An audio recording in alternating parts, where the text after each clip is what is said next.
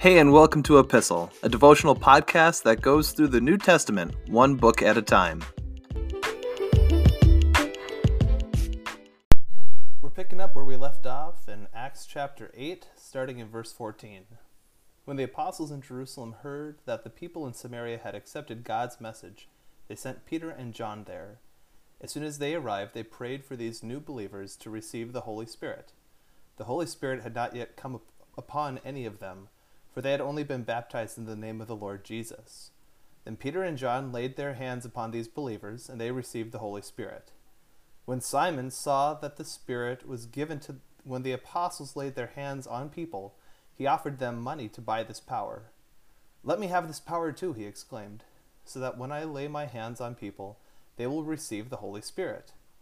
But Peter replied, "May your money be destroyed with you, for thinking God's gift can be bought. You can have no part in this, for your heart is not right with God.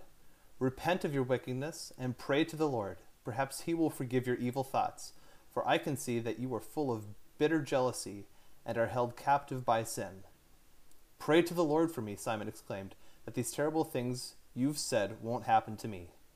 After testifying and preaching the word of the Lord in Samaria, Peter and John returned to Jerusalem, and they stopped in many Samaritan villages along the way to preach the good news.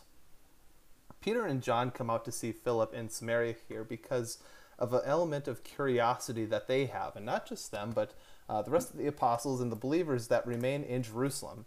And they have this curiosity because Philip, like we said, is in Samaria. Samaria is not a part of Israel, and the fact that there are no Jews living in this part of the country. So what the curiosity Peter and John have are, does the gospel really extend to Gentiles too? Are these people truly believing in the Lord Jesus? Does Jesus' sacrifice on the cross extend to non-Israelites as well? And the answer they see is yes, because they see the work that has taken place in these people's hearts. They see that they believe the good news of the gospel, and they see here, and we'll talk about this in a little bit, that the Holy Spirit had come in the same way that he had at Pentecost. And what's interesting here, we won't spend a lot of time talking about this, but it's an exception from the status quo, and it's worth pointing out here. We believe we have to talk about the work of the Holy Spirit here to make any sense of what's happening. But we believe that the Holy Spirit is the one who creates faith in a person's heart.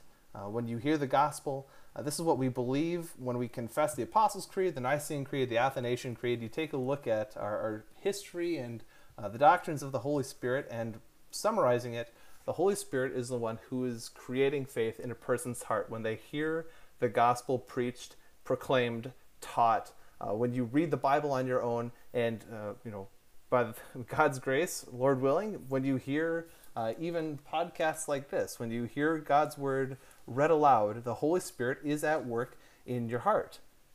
There's a quote that's associated with a man named Francis of Assisi, and we don't know whether or not he said this or not, but the quote is, "Preach the gospel, and if necessary, use words." Now, I'm paraphrasing here a little bit, but I bring up this quote because preaching the gospel is necessary. Faith comes by hearing, and you'll see that when we reach Romans, when we start going through that, at the rate that we're going here in the next 5 years, by the time we get to Romans.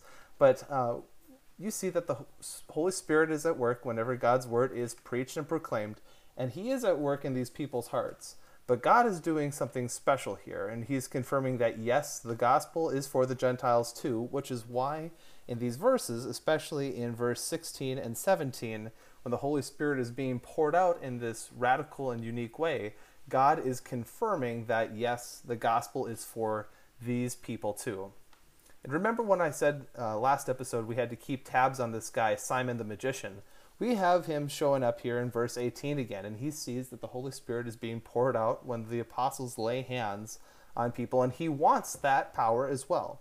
Whether this is out of just habit, selfishness, patterns of his former occupation. Remember, he was a magician. He fooled people professionally. He tricked them out of their money.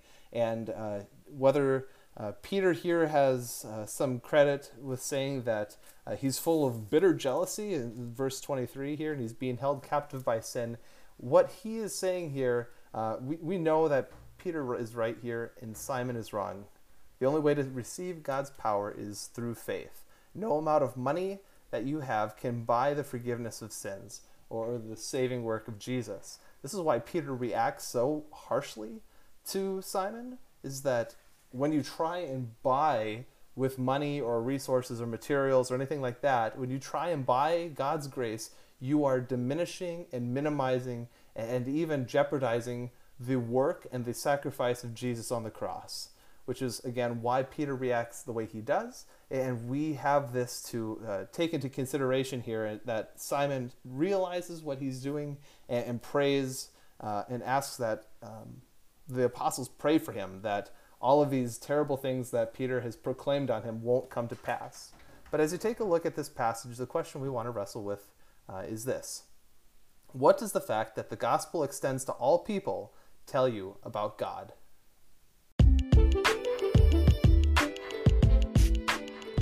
Thanks for listening to Epistle. You can find, follow, and give feedback on our Instagram page at @e_pistle.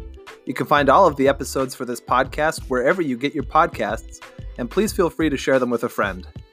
Thanks again for listening, and we'll see you in the next episode.